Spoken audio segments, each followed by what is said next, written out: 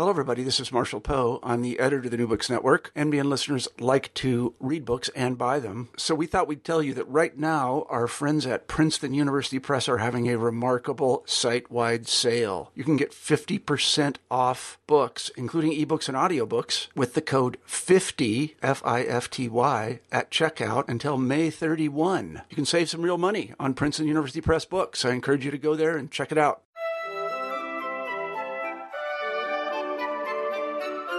Hello, everyone, and welcome to New Books in French Studies, discussions with scholars of France and the Francophone world about their new books. I'm your host, Roxanne Panchasi.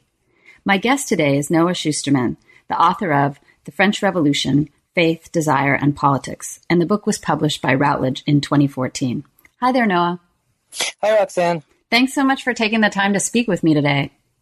Oh, thanks for having me. It's a pleasure to be here. I'm a big fan of this podcast and of the New Books Network. Oh, that's great to hear.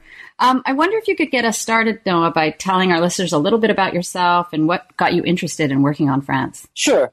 I think there's really two answers to that. The first is that when I was growing up, France just had a sort of relevancy that I think it's lost some of.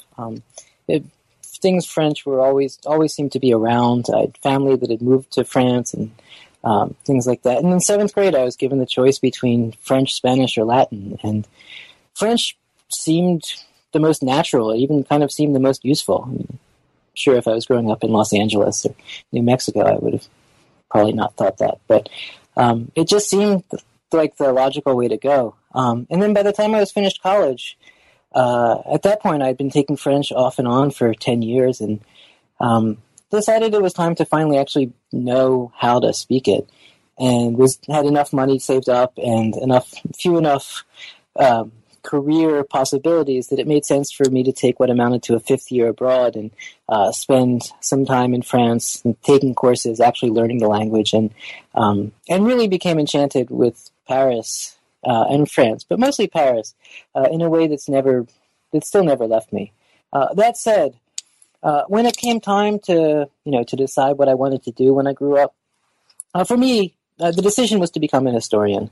The first two books obviously have been the history of France, and I love studying France. But if it hadn't been the history of France, it would have been the history of the United States or medieval history or another field of history.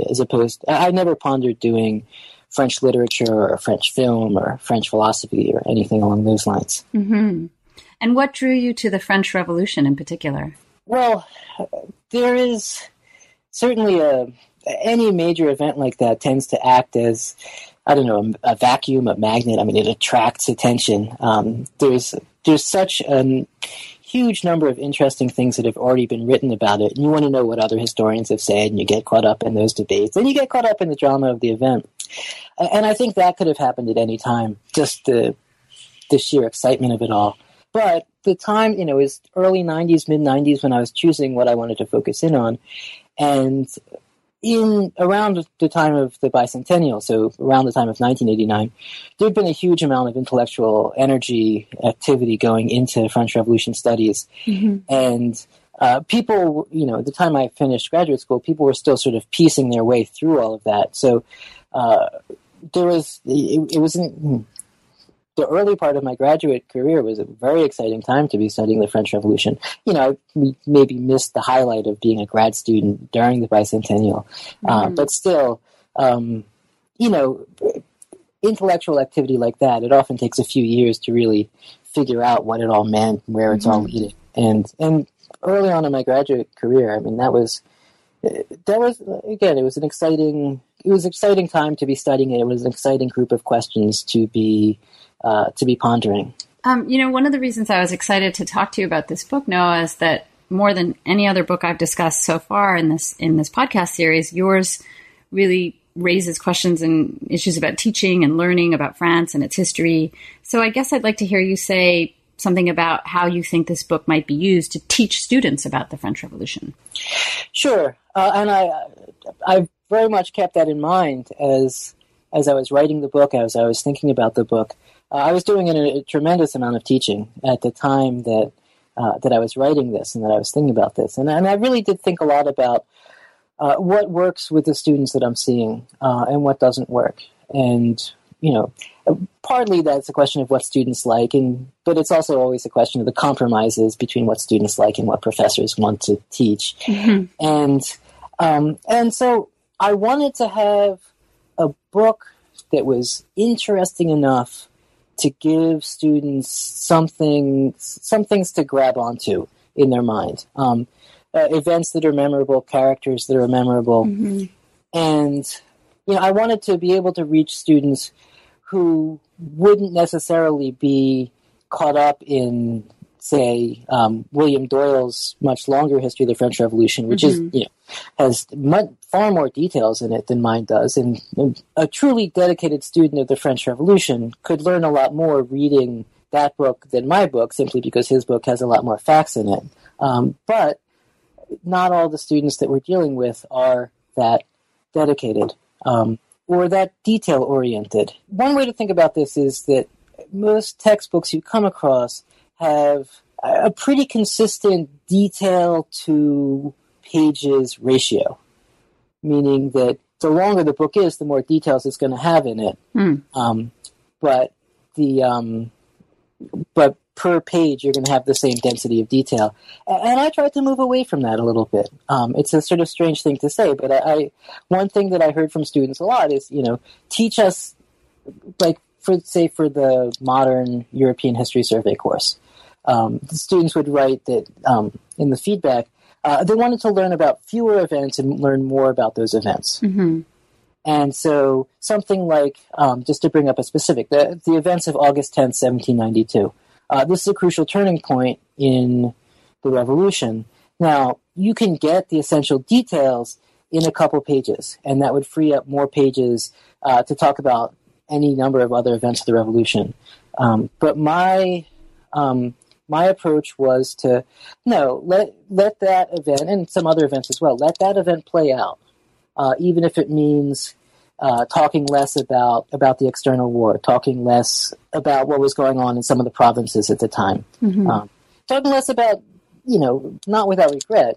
I think every author, part of them wants to write a longer book where they say everything they know. But when it came time to pick and choose, to really let the student, some of the events come to life in memorable ways. Let some of the characters come to life in memorable ways. So that says something about my approach as a writer, I think. Now, I think, like everybody who's written a history of an event in any way a textbook fashion, it's supposed to be a gateway. I don't think anybody's going to be taking a course on my book. They're going to be taking a course that deals with the French Revolution. Mm-hmm. And so, obviously, I would anticipate the discussions being primarily about the events themselves, and aside from a graduate seminar, not about my interpretation of them. But again, I'll stick with what I said before. I think that making the events memorable, making the characters memorable, the historical actors, I guess is the more accurate term, really does. My experience is that really did help when it came time to have course discussions to see what students were picking up on. Mm-hmm. And I guess I wonder, too, you've done other kinds of writing, you've written another book directed at a different audience, perhaps more an audience of maybe graduate students and scholars. So what was that like for you as a researcher and a writer? How did that process feel different? And was it, liberating? Were there challenges not being able to kind of delve into scholarly debates in the same way? What was that like for you as an experience this time around? Intellectually, one of the difficult things, but ultimately, I guess I would say one of the liberating things, was how do I make my interpretation of the French Revolution, my arguments about the French Revolution, come through in ways that non-specialists, undergraduates, general readers, can understand what I'm saying, but that specialists will be able to see how they fit in with the larger field. Mm-hmm. And in that, I was guided a lot by other reading I've done that was not by academics. It's a strange book, I'm sure, to hear referenced in my discussion about a history of the French Revolution. But the book by Bissinger, Friday Night Lights, which is about nothing to do with any of this. It's about high school football in Texas in the late 80s and early 90s. And one of the things, he does just this masterful job of talking about things that are of importance to social scientists. The relationship between economics and entertainment, the relationships between politics and race and athletics, without hitting you over the head with his argument. And without, in his case, really without tying up the loose ends of an argument the way he would have had to do if he was an academic. And there's other books I've read like that. That was the first one I'd read that really did that. And I read it and I thought, you know what?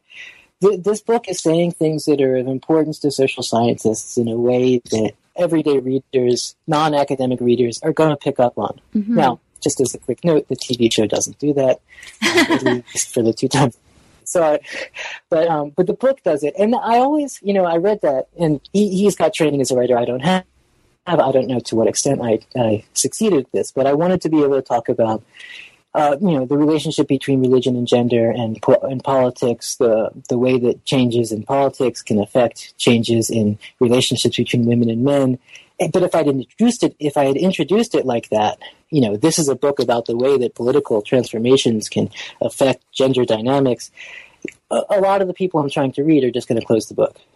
So in that sense, that's the challenge. And I'm very curious to see from reactions how well I did succeed at it. Well, so as you just raised, Noah, the book emphasizes these key themes at the same time that it's giving readers this, rich overview of the French Revolution and an exciting narrative.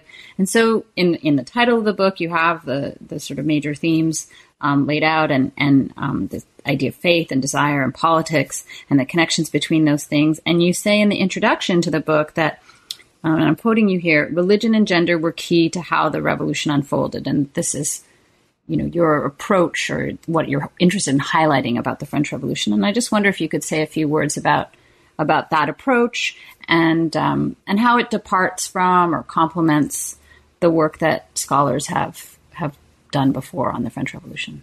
There are 2 ways of looking at this. One is that there were religious interpretations, gendered interpretations of the events that were unfolding throughout the course of the revolution, as there had been before, as there would be after. Things that we would not think of as having religious undertones did very much at the times they were going on. There were ways that people made the revolution into either a source of a new religion, or people made the revolution into some, transformed it, portrayed it as something as an enemy to religion. There were ways that the revolution affected relations between women and men.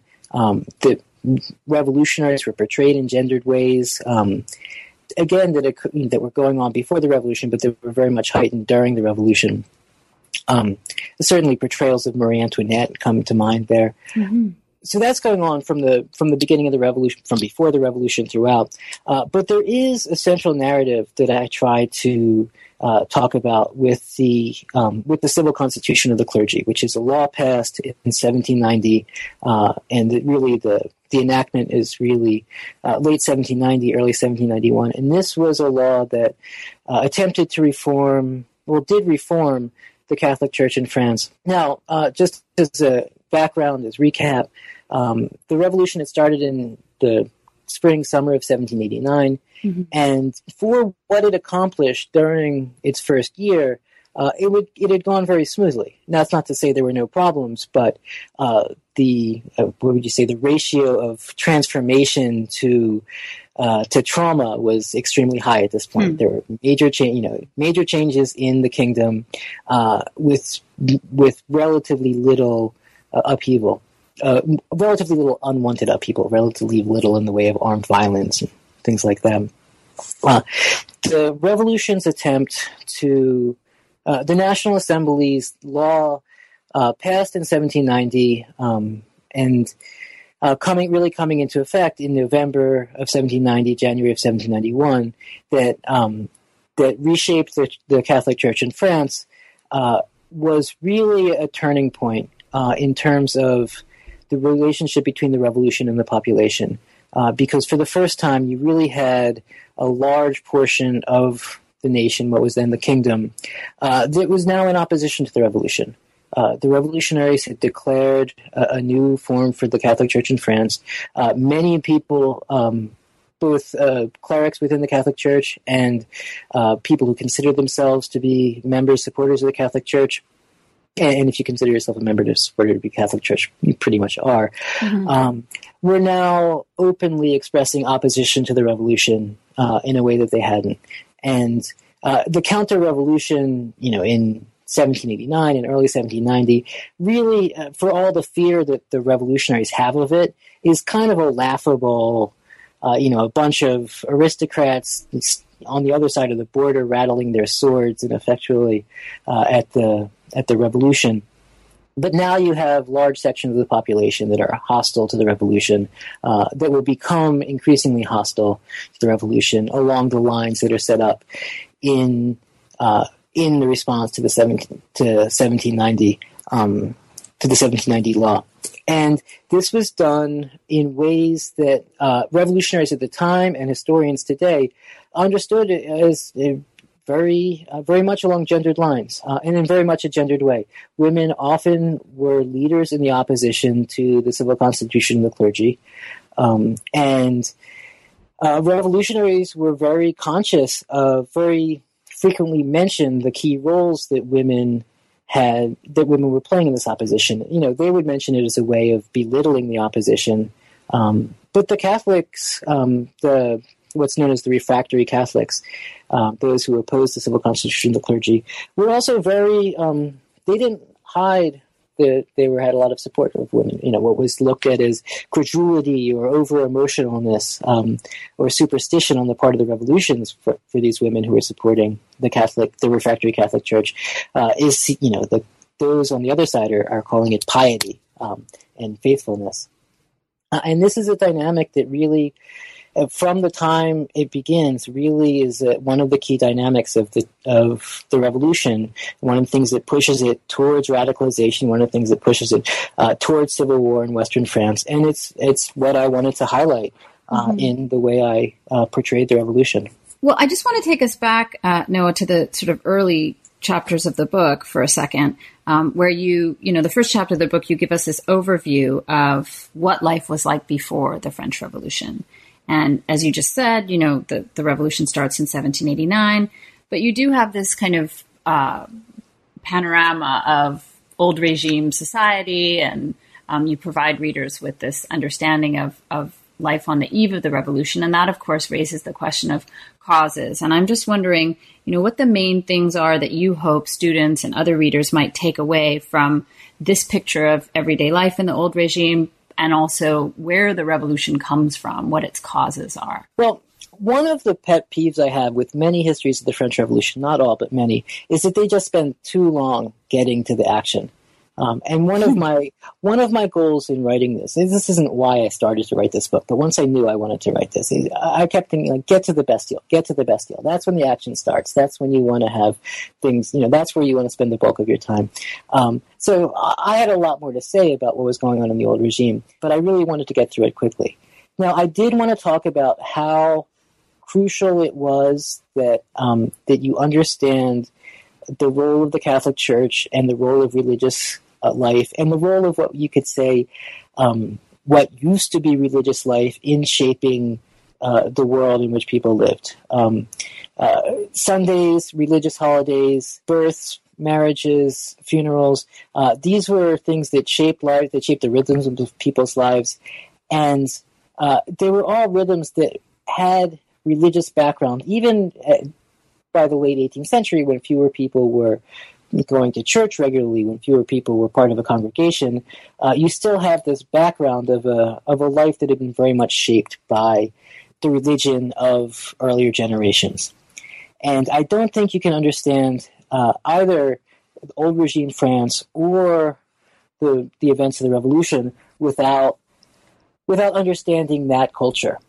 So I did have to have a chapter about it in the book for the later events to make any sense. Now, having said that, while those understandings of the world, those rhythms of life, those meanings, those beliefs, those all helped shape the events of the revolution. I don't count them as causes of the revolution, nor do I count the laicization movement of the 18th century as a particularly strong cause of the revolution.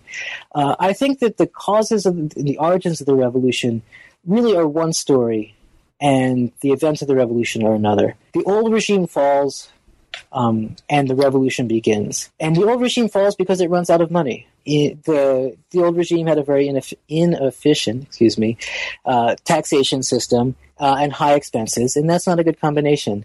And the French king is an absolute monarch, meaning that he has very few official limits to his power, many practical limits to his power, but very few official limits to his power. But one of the few that he did have was that for any increase in taxation, he had to have the approval of a law court, which is confusingly called the Parliament, although it was a law court and not a legislative body. And the Parliament just eventually, by the 1780s, refuses to approve the new taxes if he won't call the Estates General, which is a parliament, and which is, something of a legislative body.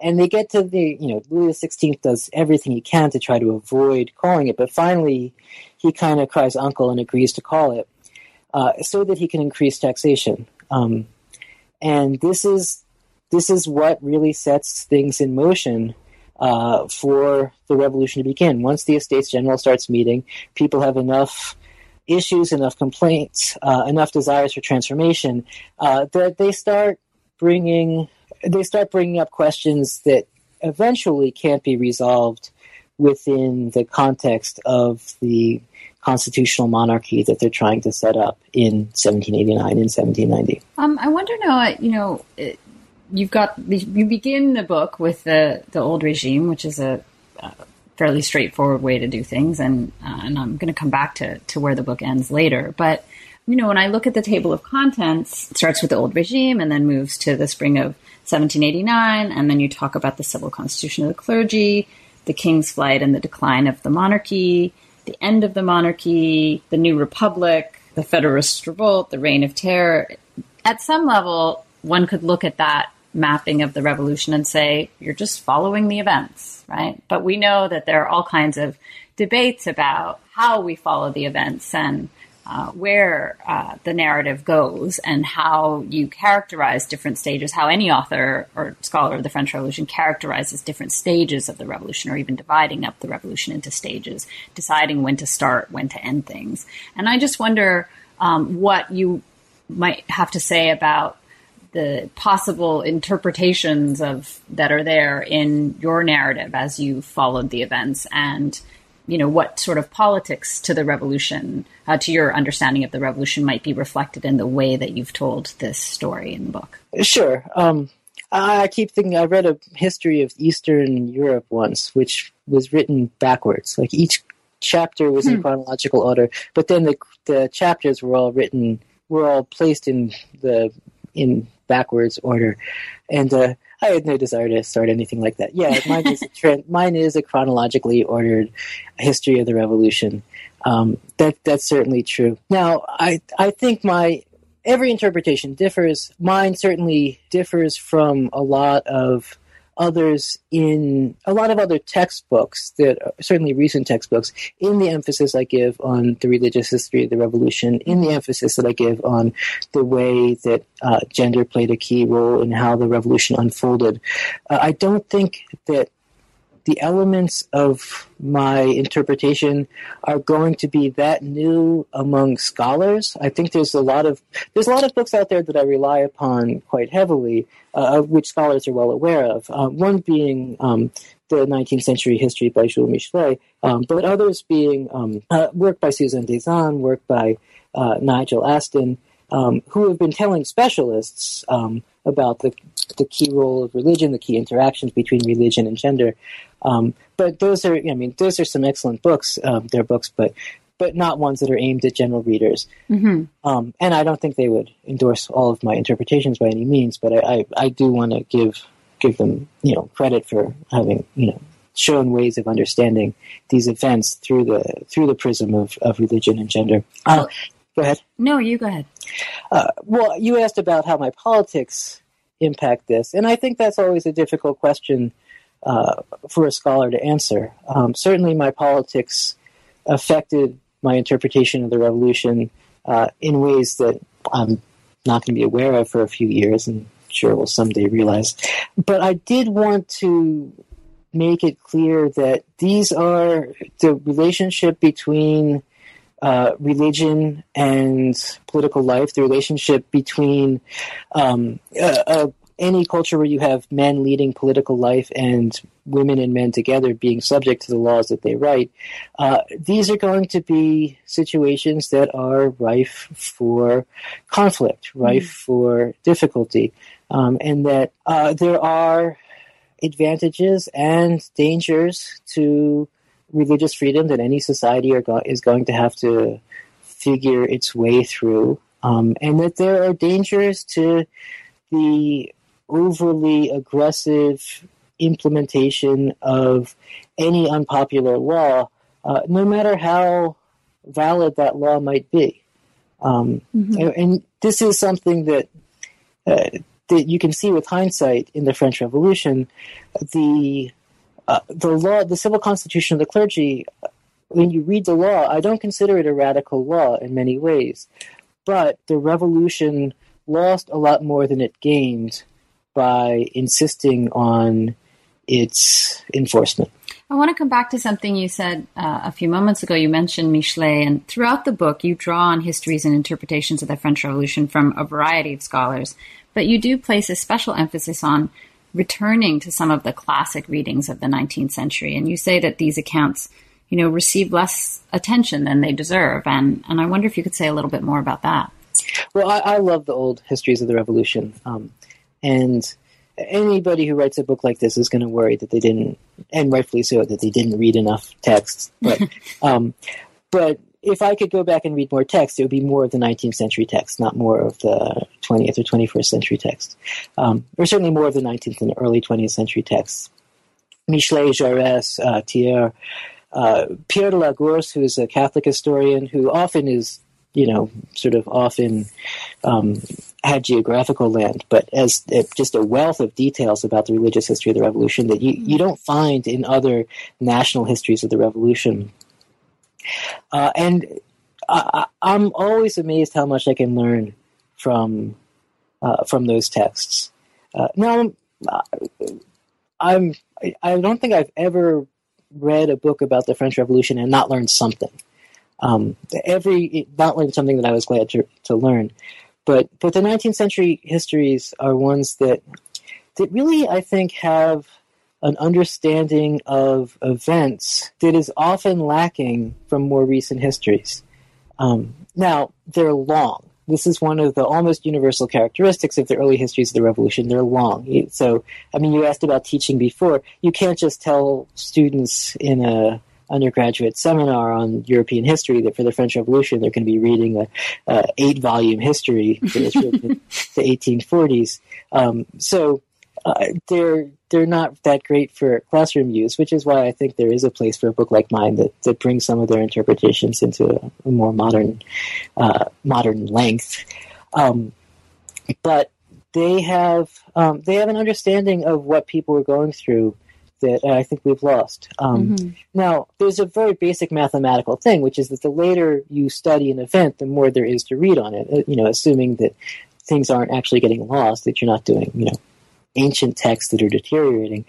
And so something has to give. You can't be reading as many primary texts and as many classic histories and as many new accounts. The later you go, something's going to have to give. And most historians writing today will rightly try to keep up on the latest scholarship and still remain very grounded in the primary texts. And it makes sense. And certainly that was my approach in my first book.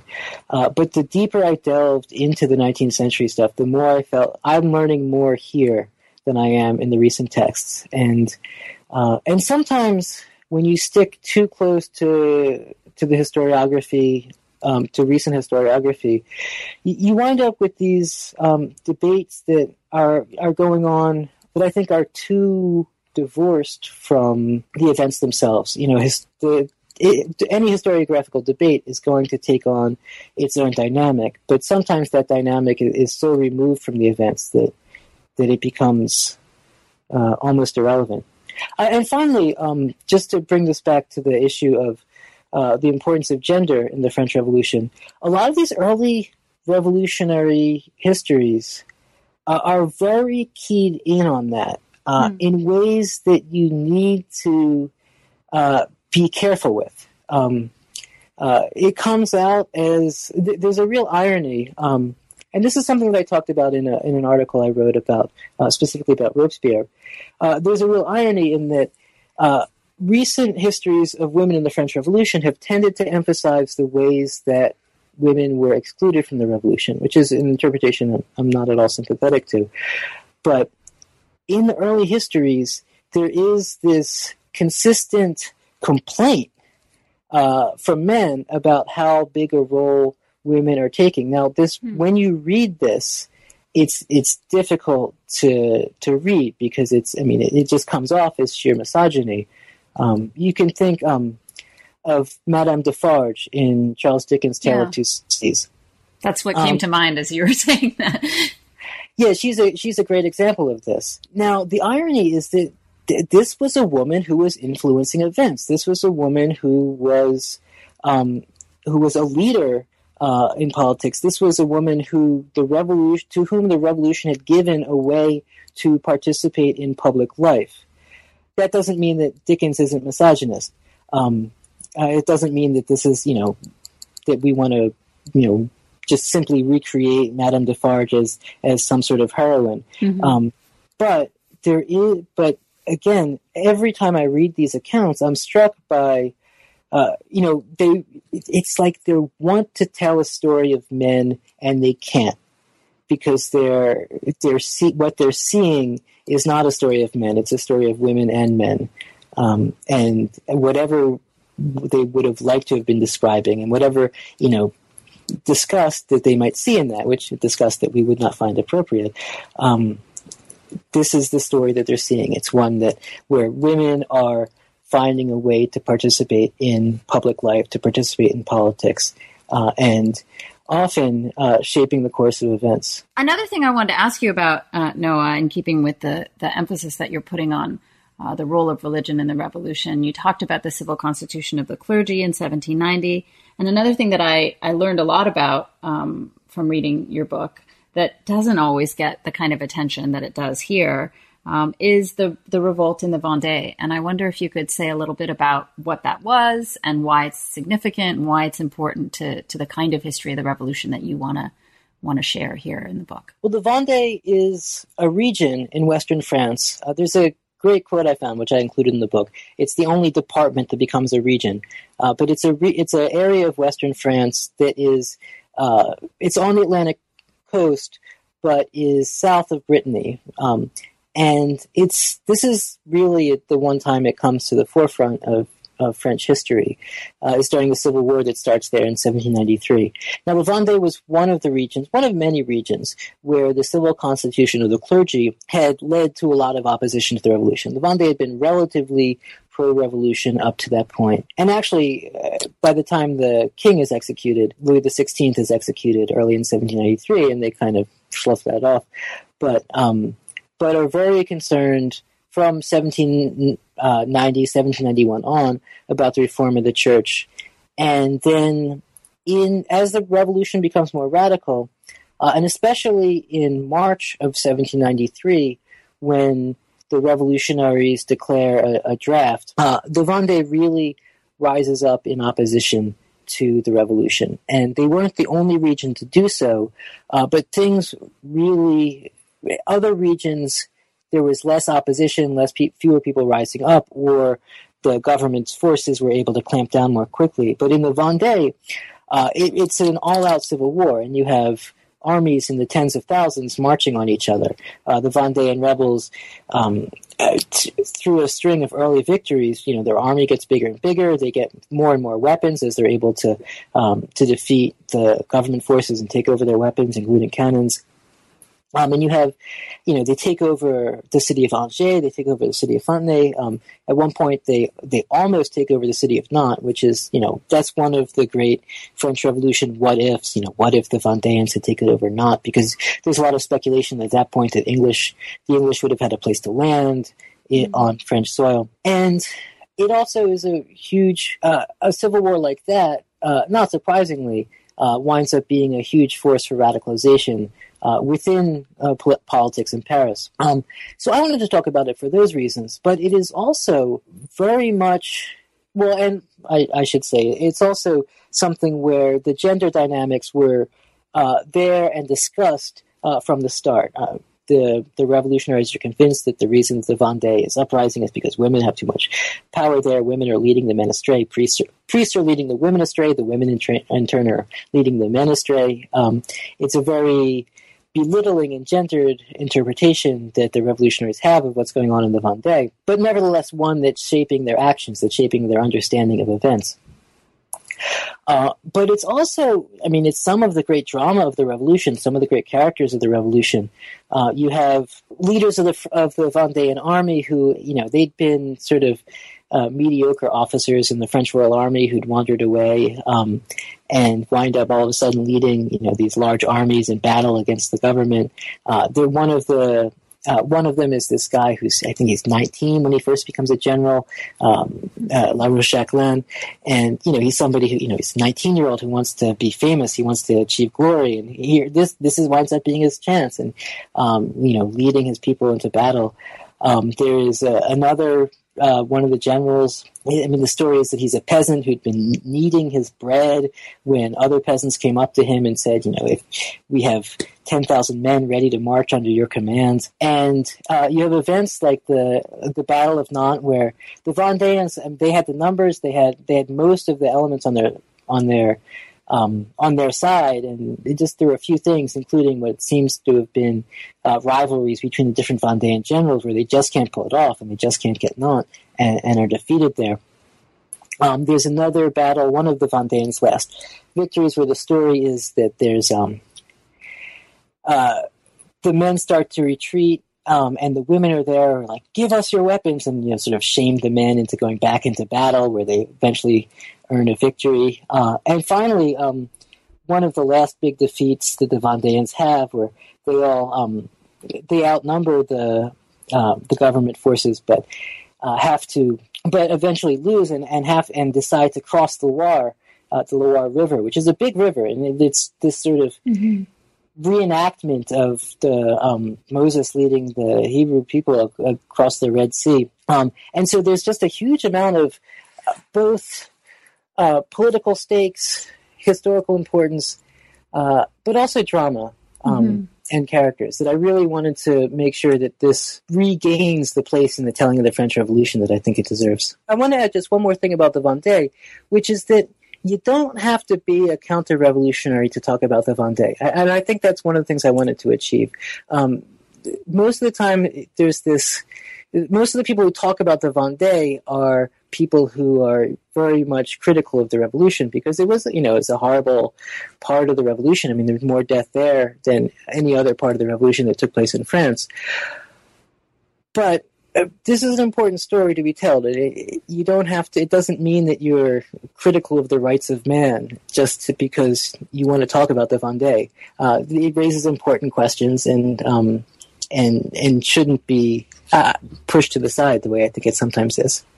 Would you say that has been the result then of the appearance that anyone emphasizing that story or returning to that story is somehow working against the aims of the revolution? Either at the time or recently in years following, and even in more recent historiography? Do you think that's the case? I don't think it's a full answer, but I definitely think it's part of what's going on. Huh.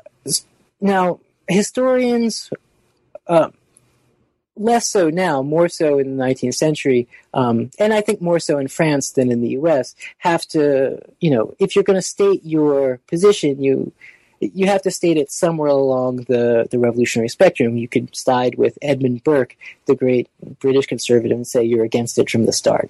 By the time they're making constitutional monarchy, they're getting things all wrong. You can go where few go, which is to say, I'm with the convention through thick and thin. I support the terror. I support the September massacres, which was a bloody and useless massacring of a bunch of prisoners in September of 1792. Most revolutionary historians are going to be somewhere in between, saying, something along the lines of 1789, yes, 1794, not so much. But I don't think you need to let that guide what you talk about as much. I think that Vendée is a story that it makes people uncomfortable the more pro-revolutionary they are, but I don't think that it has to be pushed off to the side. I mean, it's tempting to push it off to the side because it literally is off to the side. I mean, it's way out in the part of France that, nobody was talking about before, nobody talks about since. This is their moment in the historical spotlight. But I don't think you need to... I don't think it gets the credit that the attention it deserves for the importance it had in the revolution. And it's hard to not see a desire to defend the revolution as being part of that. Mm-hmm. I want to ask you about the terror, Noah, and the place that it has in the book. I mean, it comes towards the end of the book, but just in terms of these issues of religion and gender. And also, I guess, connected to that, the whole notion of, I think when people think in the popular imagination these days, that when people think of the French Revolution, they think of Marie Antoinette and they think of revolutionary violence and especially this period of the terror.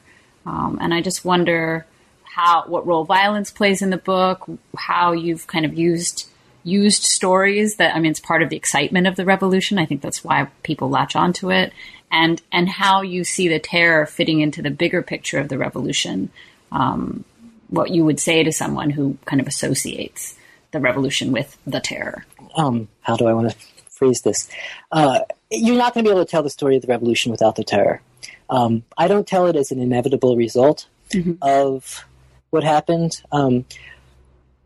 But I do think that you can see some of the dynamics of the early revolution play out during the terror itself. And just to be clear, not in ways that were inevitable, but, 1789 to 1794, that's 5 years.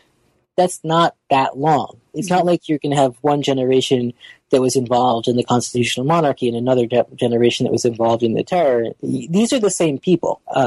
For the most part, the same politicians. They get a little bit younger as you go on, but not that much.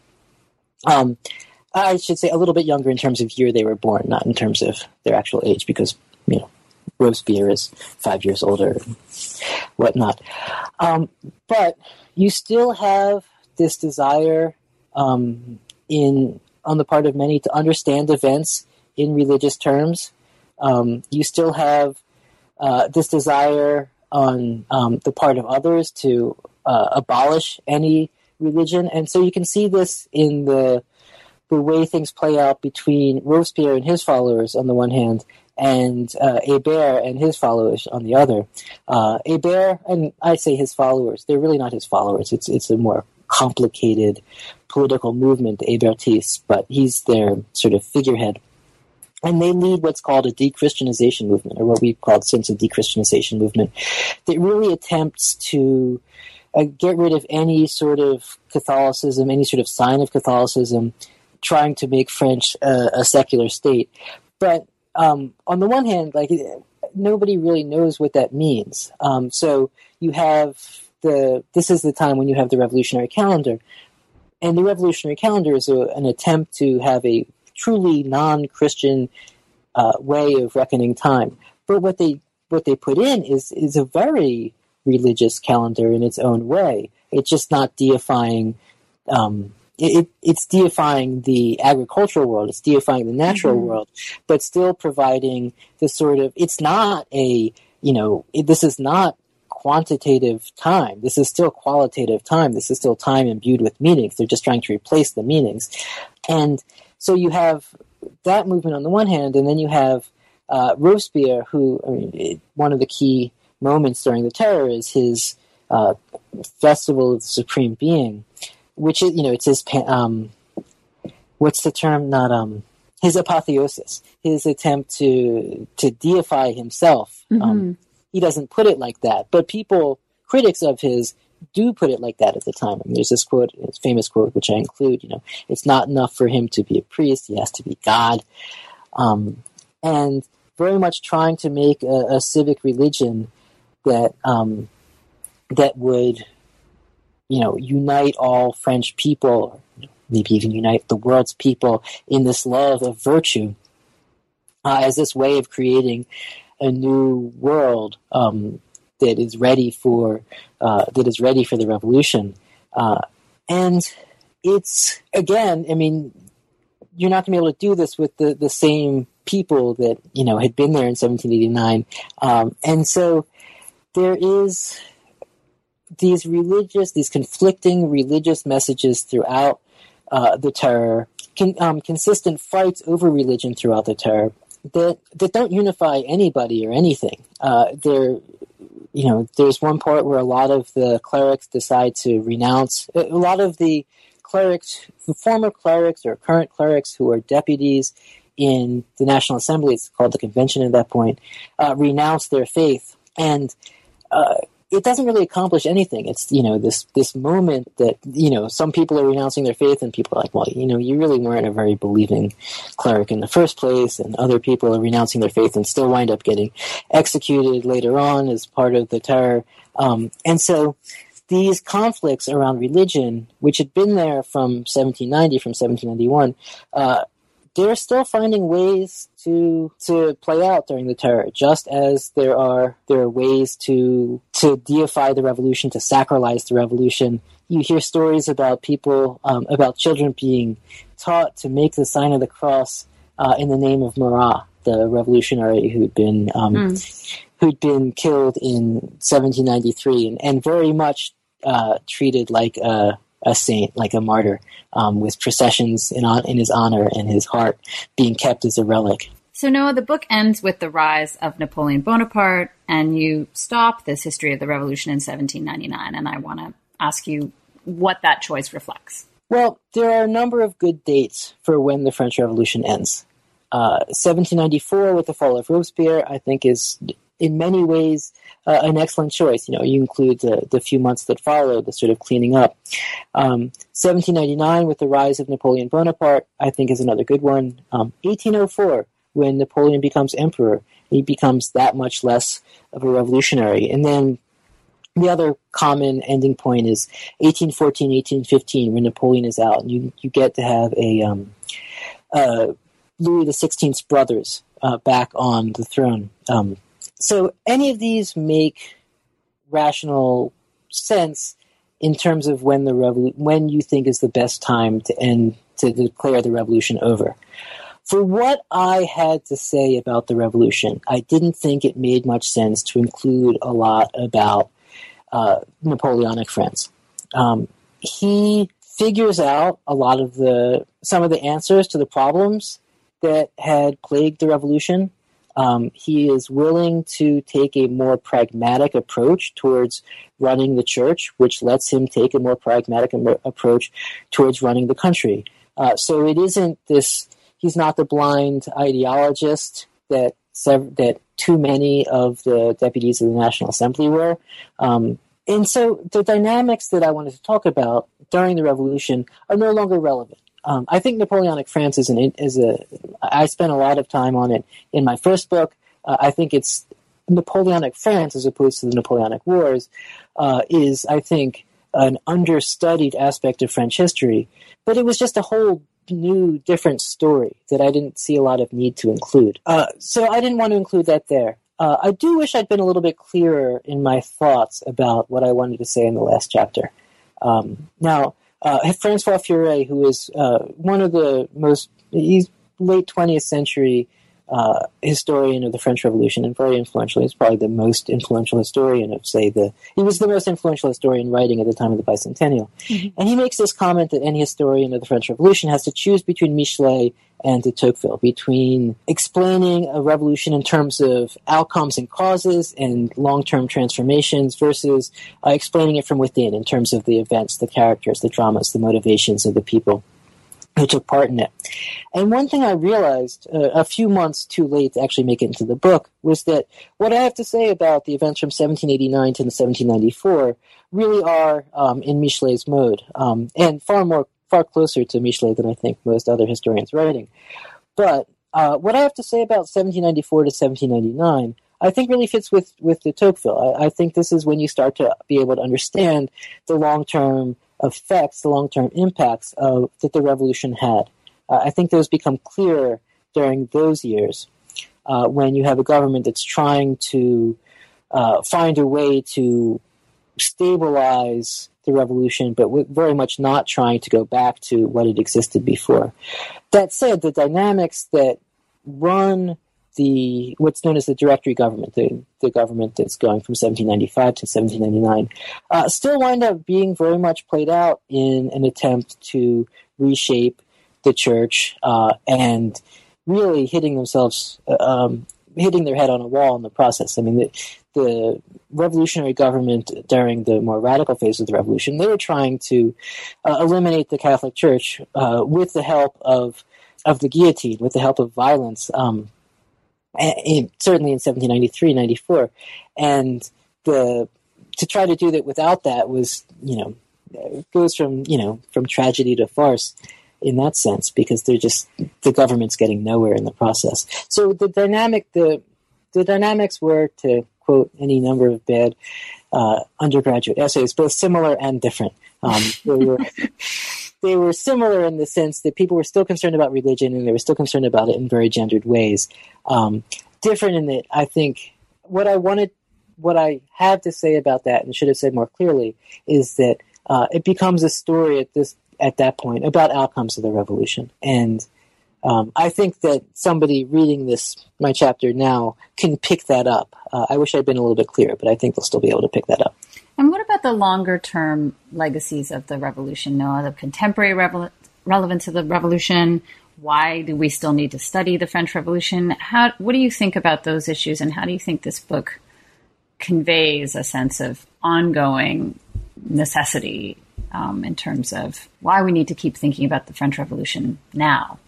Well, in a lot of ways, I'm the worst person to ask that, because I just find all of history so fascinating. I want to learn about these things, whether they're important or not. I want to know who did what. I want to know what happened. And not just about the French Revolution, but I'll eating my cereal in the morning, I'll be getting a Wikipedia page up about something about 14th century Byzantium or something like that. And so that said, I will try to answer this in a way that will appeal to those not inclined to study history so much. The revolution shows how people can change the world in which they live. The revolution shows what sort of trouble people will come into when trying to change the world. When you should go fast, when you should go slow, I think is a big lesson that this revolution has. And I think that you can really see the possibilities and the pitfalls. The French Revolution accomplished much that put French society onto a very positive trajectory, moving it towards a republic, moving it towards a more socially equitable society. One of the tragedies of the revolution is that a lot of decisions that make a lot of sense, that made a lot of sense, do turn out badly. Again, I don't, when I look at the opposition to the civil constitution of the clergy, there's certainly a lot of me that gets frustrated. This law shouldn't have been that big a deal. This law, one of the things that happens in it, for example, there were too many dioceses in France before the revolution. There were something like 130 dioceses. And the government put this down to a much more rational, much more manageable 80 or so dioceses. And it makes a lot of sense. And a big part of the bishop's opposition, the upper clergy's opposition, lay in the fact that all of a sudden there's a lot fewer bishops, so there's a lot fewer, if there's fewer dioceses, there's fewer bishops, and bishops don't like the fact that a government is putting them out of a job. And so I certainly want to say, tough luck. You had an easy job that you got by being born into the aristocracy, and now you're going to have to move on and maybe work for a living. But you know what? That doesn't mean that the revolutionaries were right in insisting on making sure that this law would be enacted as they saw fit. Because, again, like I said, it wound up, it doesn't pass a cost-benefit analysis. What it cost them for the revolution wasn't worth what they could have gotten out of it. Mm-hmm. So I think that's a more specific lesson, but I do think there's more general lessons to be learned from it. Now, as far as my take on the revolution, I think that one of the things, I talk about this some in the introduction to my book, one of the specific topics that I think my book lends itself well to a discussion of is what does it mean to talk about religious freedom? Mm-hmm. If you ask, I can't think of a single person I could ask who I would say, do you support religious freedom? Or they would say no. But that's not enough. Because what does religious freedom mean is a big, big, big question. And one of the answers that the revolutionaries give often during the revolution is that if you have a dominant religion that is allowed to do what it pleases, then you can't really have religious freedom. Mm-hmm. And this is the argument that they give for a lot of their crackdowns on the Catholic Church. And it's it can be a surprisingly effective argument. And this is, it makes some sense. And, do you need to have a period of time when there aren't crosses all over the place, where there aren't church bells ringing out prayers?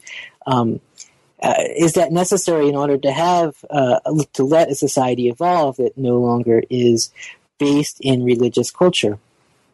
So these are the sort of questions that I think that I try to bring up, that I try to highlight, that I try to have one way of, making it be, give students today, readers today, some place where they can see relevance and parallels to their own lives. And specifically with respect to, contemporary France and the legacies of the revolution, I think some observers looking at some of the crises and tensions around gender equality and religion and sexuality in contemporary France might say republicanism just can't deal with religious and gender difference and differences with respect to sexuality, and that's the revolution's fault. Or we can trace that back to the revolution. So what would you say to that? Well, I think it's too traumatic, too devastating a truth to be willing to accept. So I don't think that that's true. I think that there's a way of seeing a manageability of conflict that needs to take place. A republic needs to be a society where conflict is part of political life. And that a consistent discussions, struggles over what it means to be part of the republic, what is acceptable behavior in the republic, is going to be a consistent feature of republics. Now, this tradition of secularization, what's called laïcité in France, I don't see that. I'm not sure when that term comes up, but you certainly can trace the movement back to the French Revolution, back to the de-Christianization movement, back to the attacks on the Catholic Church there.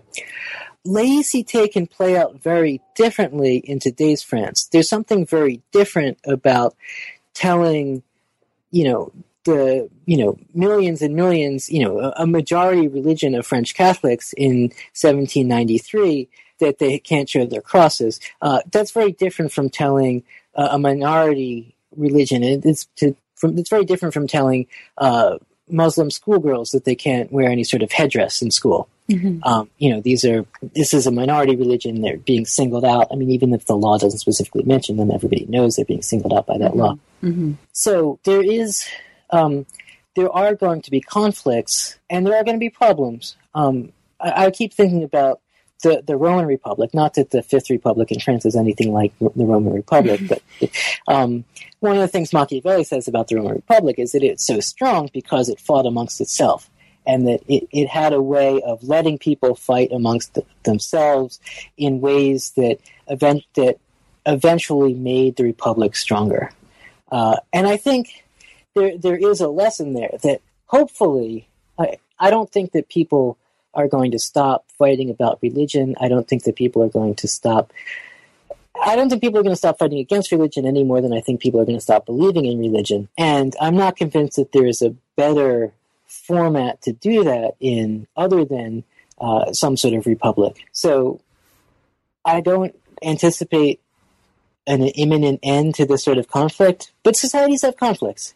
And they go on, and you hope that the conflicts resolve themselves in peaceful ways, and you hope that they don't wind up pushing people towards excessive xenophobia. And you, as individuals, we all have to take part in political life and civil life in ways that promote the values which we adhere to. So it's on all of us in that sense to make republics consistent with people's ability to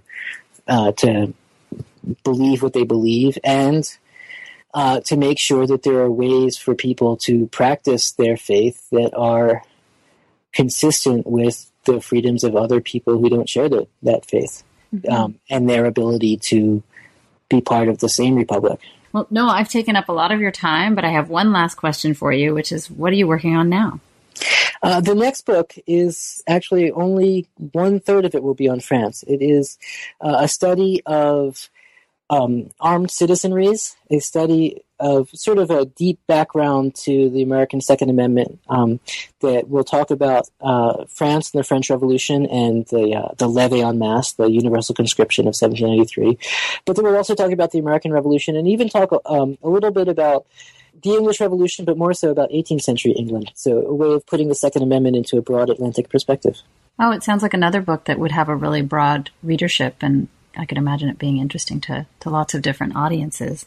I just want to thank you so much for taking the time to talk with me today and for writing the book. Thanks, Roxanne. It was a pleasure. You've been listening to New Books in French Studies. Thanks so much for tuning in, and I hope you'll join us again next time.